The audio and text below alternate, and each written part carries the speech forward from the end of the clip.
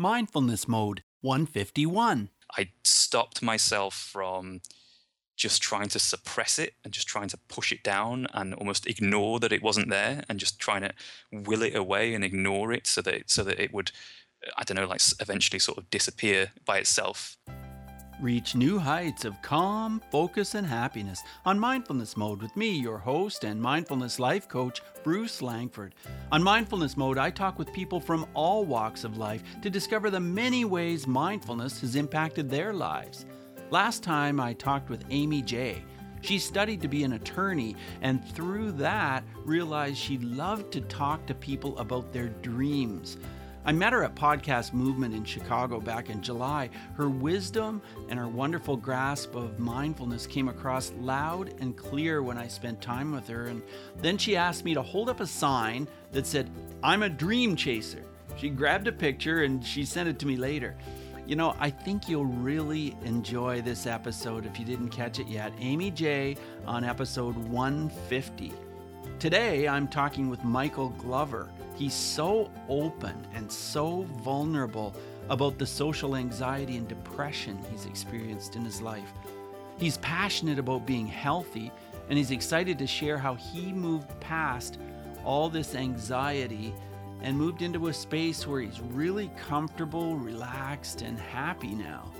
Michael gave me insight into anxiety that I'm putting into my soon-to-be-released course on anxiety called Dissolve Your Anxiety. At least that's the title I've been thinking about, Dissolve Your Anxiety. I think that's powerful. I'll keep you posted. Stay tuned because I'm looking for some testers to help me with the launch to get this thing started. I'll let you know more as soon as I can. In the meantime, sit back, enjoy this eye-opening episode with Michael Glover. Okay, Mindful Tribe, let's get started. I am really excited to have Michael Glover on the line today. Hey, Michael, are you in mindfulness mode? I most certainly am in mindfulness mode, Bruce. That's great. You really sound it. So it's really great to connect with you today. And the first thing I like to talk about is just mindfulness itself. What does the word mindfulness mean to you, Michael? To me, mindfulness means, I mean, as it kind of says in the kind of word itself, just being mindful over our daily practices, I suppose, and something that I suppose comes a little bit not naturally to most people in this modern day world, and I think should come naturally. It's something that I think just kind of taking a step back and being able to just appreciate the present moment, I think is essentially what mindfulness is to me. So it can be done in any situation. I think a lot of people associate it, myself included in the past, associate it with just like, oh, it's just meditation. And it kind of, I suppose, is in a sense, but then it's not actually having to sit down and cross your legs and do all that kind of crazy stuff. But I mean, if you want to, then obviously you can. But to me, it's just being able to appreciate the now and the present moment and being able to live without thinking about stuff that's happened in the past or stuff that's going to happen in the future and just being in the present moment right now. So that's what it is to me. Well, we're really on the same page with that, Michael. And I know you've had a lot of experience with social anxiety. You've suffered that in the past. And can you tell us about that and how maybe you use mindfulness to kind of get through it? Yeah. So, I mean, for me, I can't remember a time in my past where I wasn't having some kind of issue around being around people or having real issues with just worrying what people would think of me. I mean, I can remember, like, even when I was a kid, I used to play a lot of golf among other sports when I was a kid, and just something as simple as if we wanted to go and play golf last minute. And what I had to do a lot, because I used to play with my brother, he was the little brother, I was the big brother. And so it was up to me then to phone the golf club and just ask, you know, how's the course looking? Is it busy? Is it quiet? Can we get on if we come in there now? And you'd think that would be quite a simple thing to just kind of phone someone and just ask that. But I'd have to go through this whole procedure of calming myself down, of just worrying.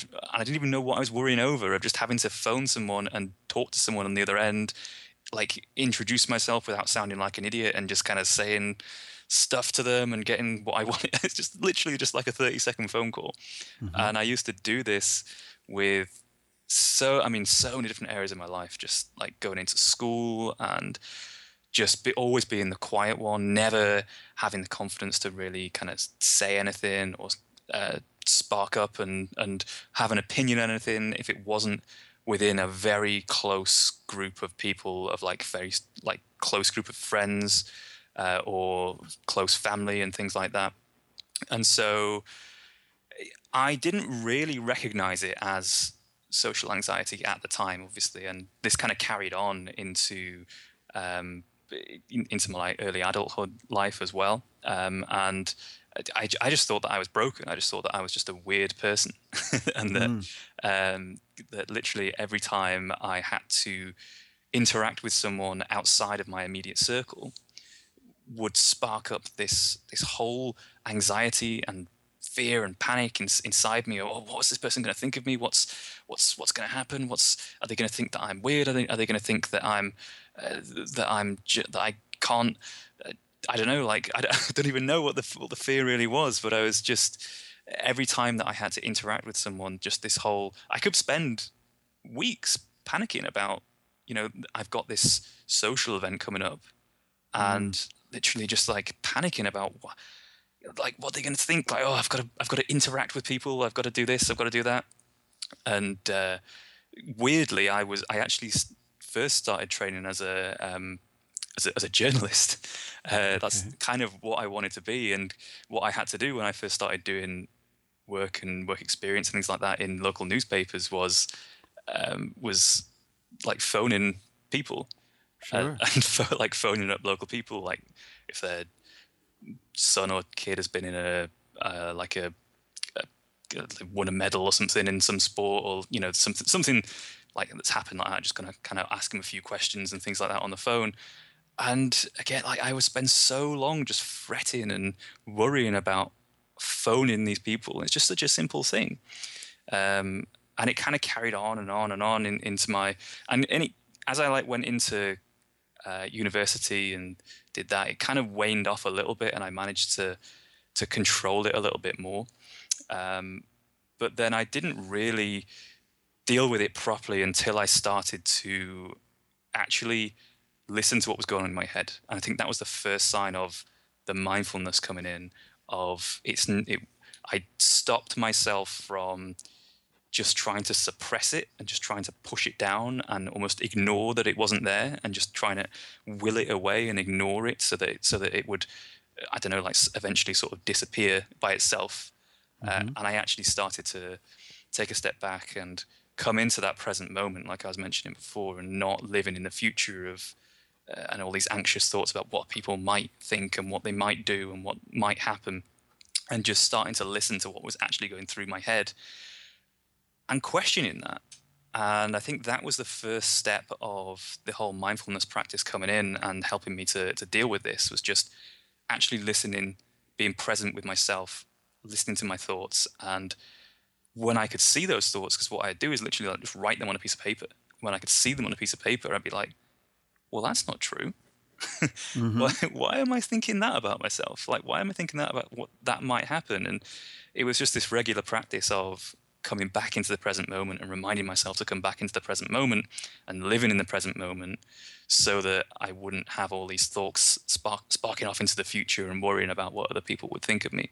And that's how the mindfulness element came into, or at least started to come in to fix it for me.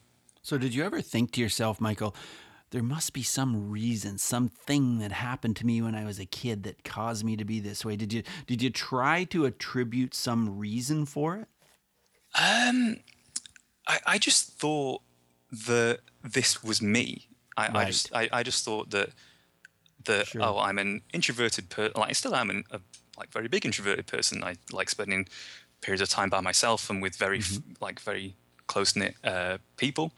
But I just thought that I was bad at making conversations and keeping a conversation going. I would worry about things like, okay, as I got older and I learned how to like start off a conversation, I'd worry about the fact that I can't. How am I going to keep that conversation going? And I need an out. I need some way of getting out if I can't keep the conversation Oh, going for yes. some reason. Right. I just thought that this was just me, and that I kind of built this identity up of myself of I'm a quiet Right. person. I am an introverted person. I'm not very good at conversing with people. I'm not very good at talking to people. I'm not very good at connecting with people. And I just kind of told myself over and over again that this is who I am. This is me. It's a fault. It's just part of a character. It's part of my character that I would prefer it not to be there, but it's a drawback in who I am. And just I thought that I was weird and broken and not able to do that. And so I would I suppose it kind of I suppose there was something in my childhood that initially, maybe like a few things that initially caused me to be the quiet one and not to express myself. But I mean, I haven't explored it. I suppose in a therapy session or anything like that. So, but I prefer to fix it, like in coming back to the present moment again, fixing it in the now. Sure. I suppose I didn't really think about. There's no point in going back to finding the source because I can fix it now, and I can live in the now and not worry about what's happened in the past or what's caused it or what caused it or what I might have in the future, and just kind of, okay, what can I do about it now? Yeah, so I can't wait to hear then how this transformation happened. You started to write your thoughts down on a piece of paper. It started to become obvious that those thoughts were not rational. Then when did the big shift happen where you started to feel more comfortable about connecting and you started to feel like, hey, I can do more with my life? Yeah, so the big shift was actually kind of recently, sort of in the last couple of years. Right. So I went into I started my own personal training business Okay. about 4 years ago, and one of the things that I really hated about the personal training business was the fact that I had to go and approach other people. I had to go and approach, like if I was in a gym setting, I had to go and approach people that I didn't know and talk to them and spark up a conversation and try and then somewhere along the line convert them into being clients. And that's something that I really hated. And Mm-hmm. so I knew that the weird thing is that I knew I wanted to help people.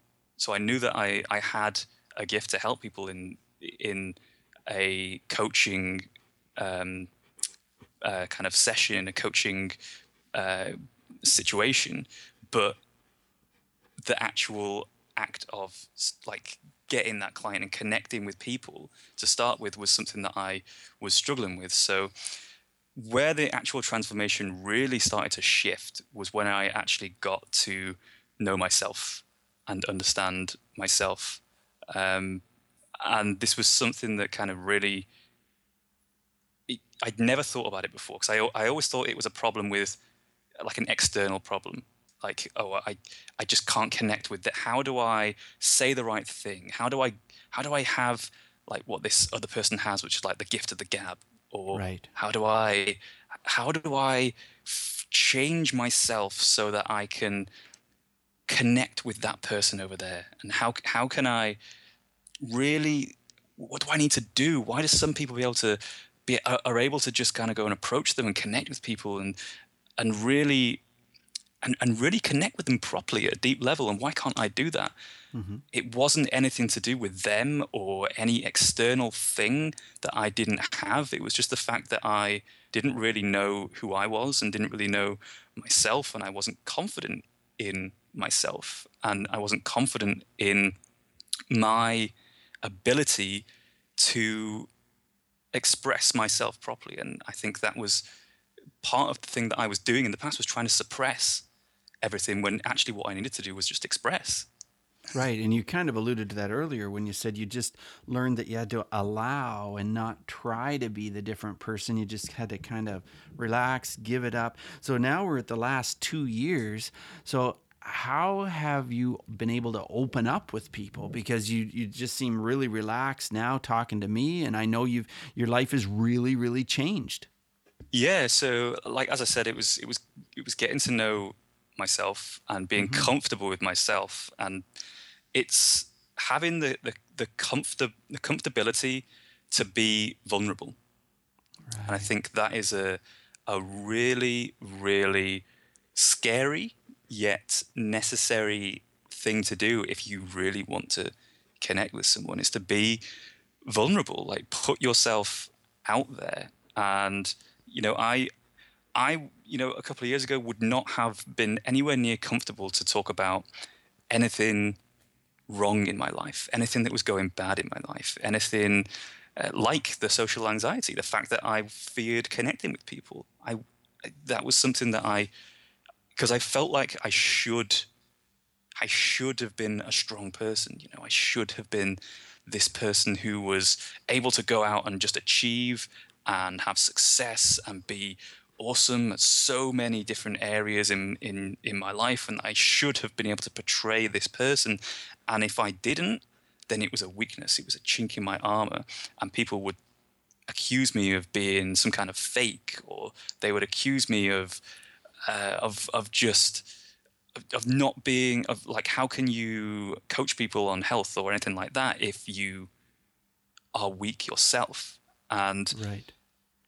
getting through to myself that being vulnerable with people is how you connect with people, because that's how everyone has vulnerabilities, everyone has weaknesses, everyone has chinks in their armor, and We that sure do. the Yeah. best way to connect with people is to reveal that and express that you actually have those yourself, because people will then align with you better. Well, I'm curious about what you said about the writing. Have you expanded your writing practice? Do you do more journaling now than ever before? Yeah, I mean, the weird thing about that is that I don't actually have a daily practice Mm-hmm. for it where I like say, okay, I've got to do 5 minutes every day or 10 minutes every day, or I've got to fill the night with like journaling.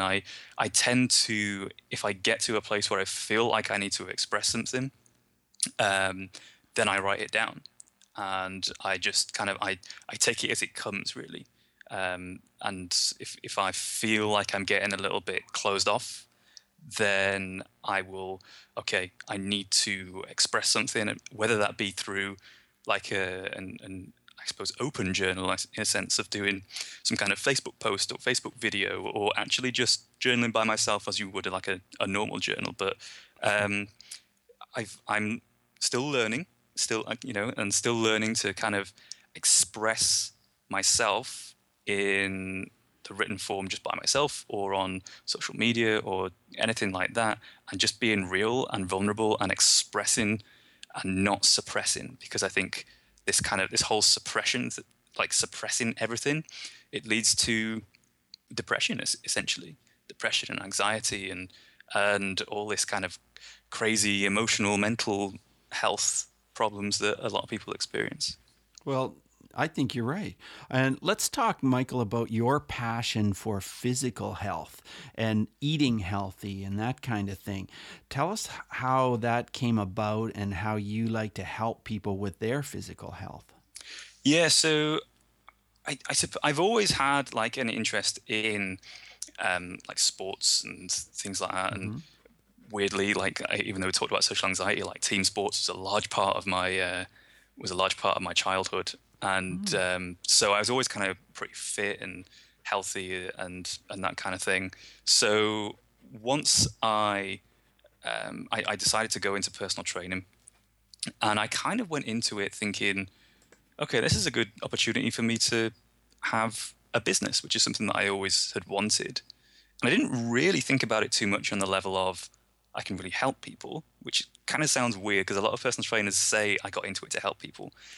I I didn't. I got into it just to have a business. And then once I got into it and I started reading about more than just a workout, when I started reading about like real health and nutrition, and I thought, wow, this is something that really interests me.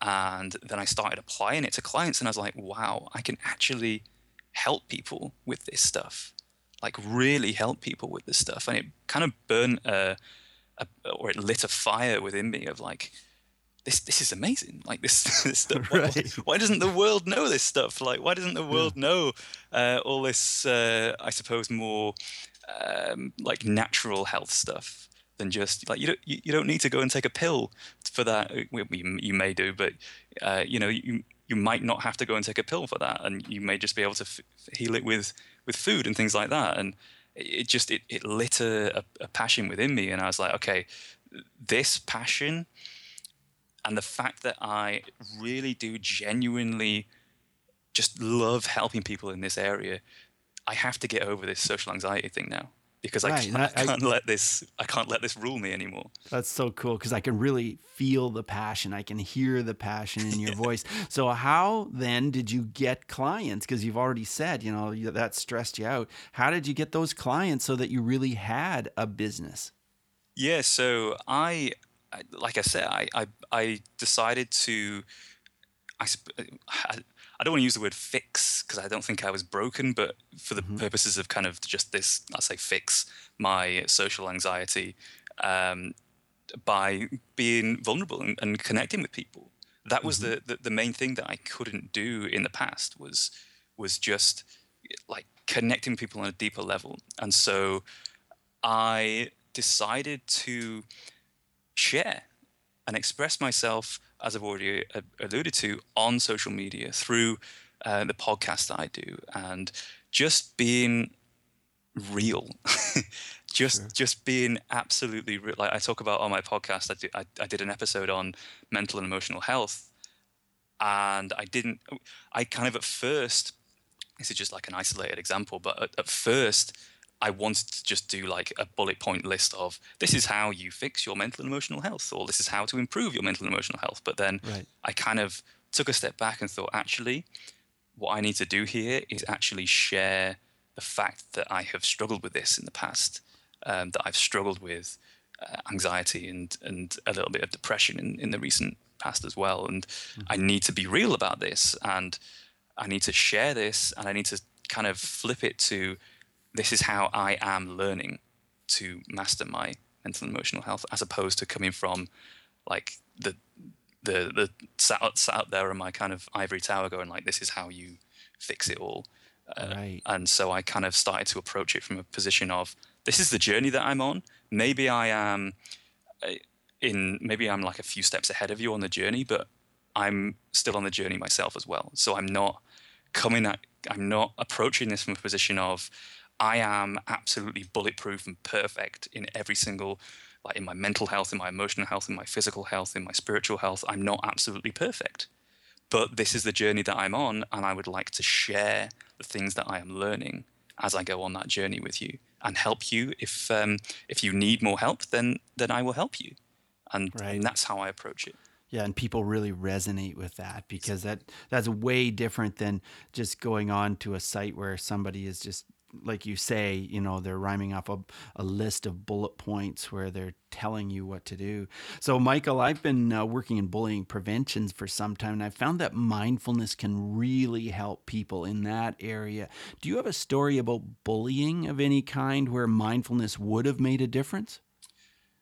A story about bullying. I suppose I had, because this is a really interesting point actually, that I felt like I was being bullied in school at certain points. Like it wasn't massive or anything like that. I'm sure there was a lot of people that suffered a lot more with bullying, but I kind of, as I look back now, I perceived it as bullying. I perceived myself as being excluded from certain groups.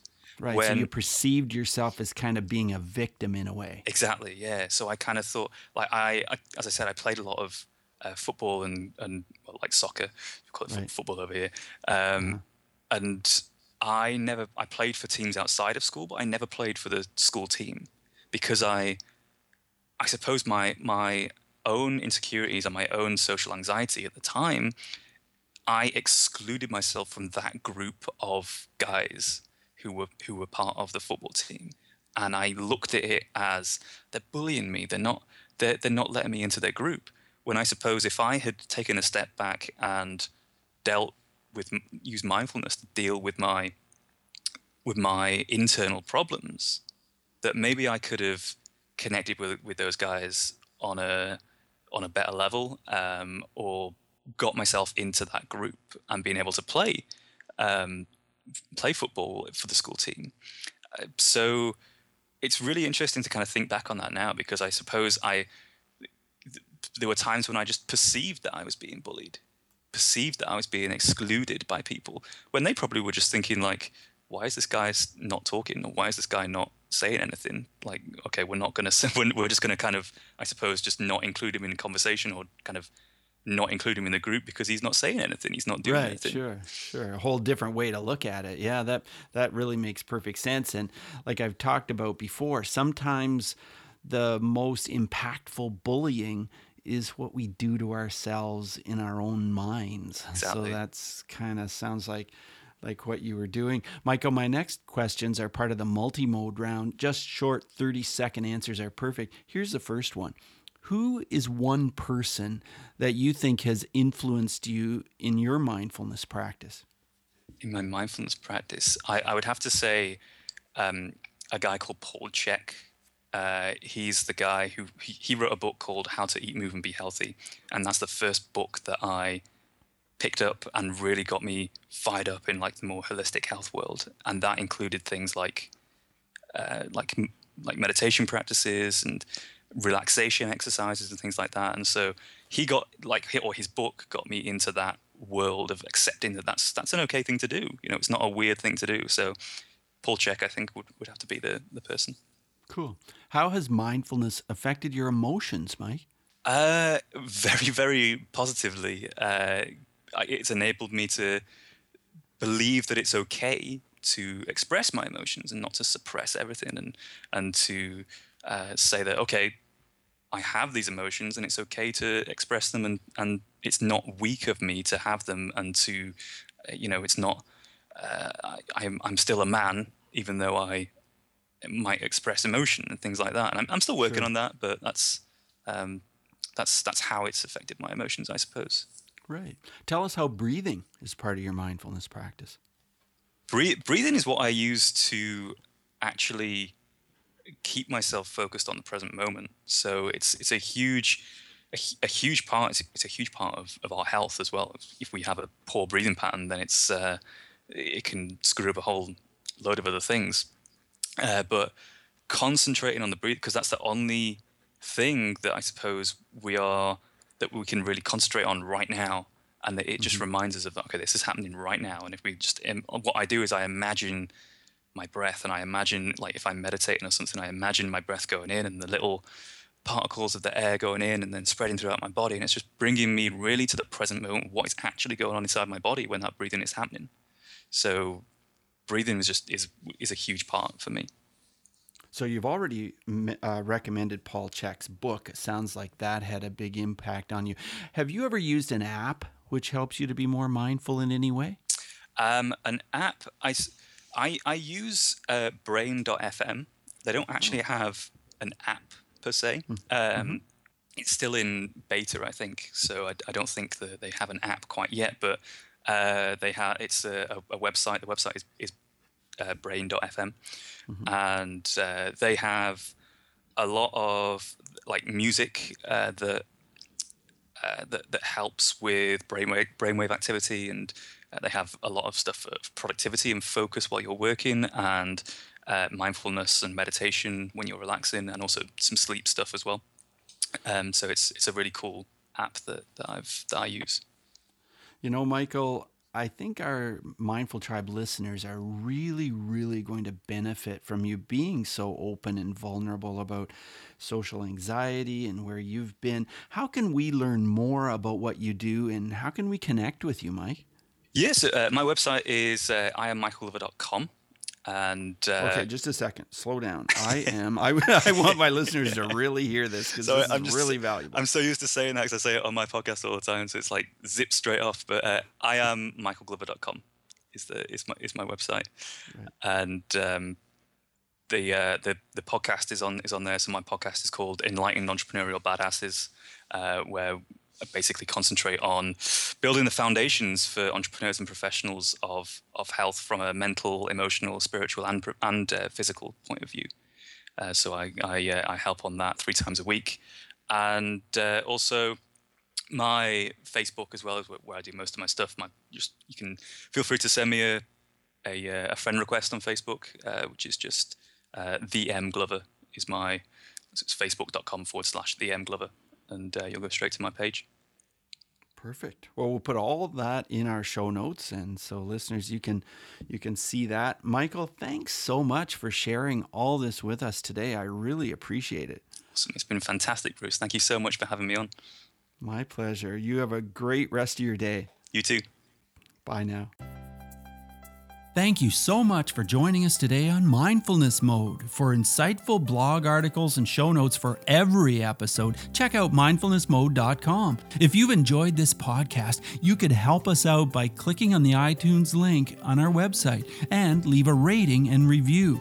Till next time, Mindful Tribe, use what we've learned today to reach new heights of calm, focus, and happiness. Stay in the mode.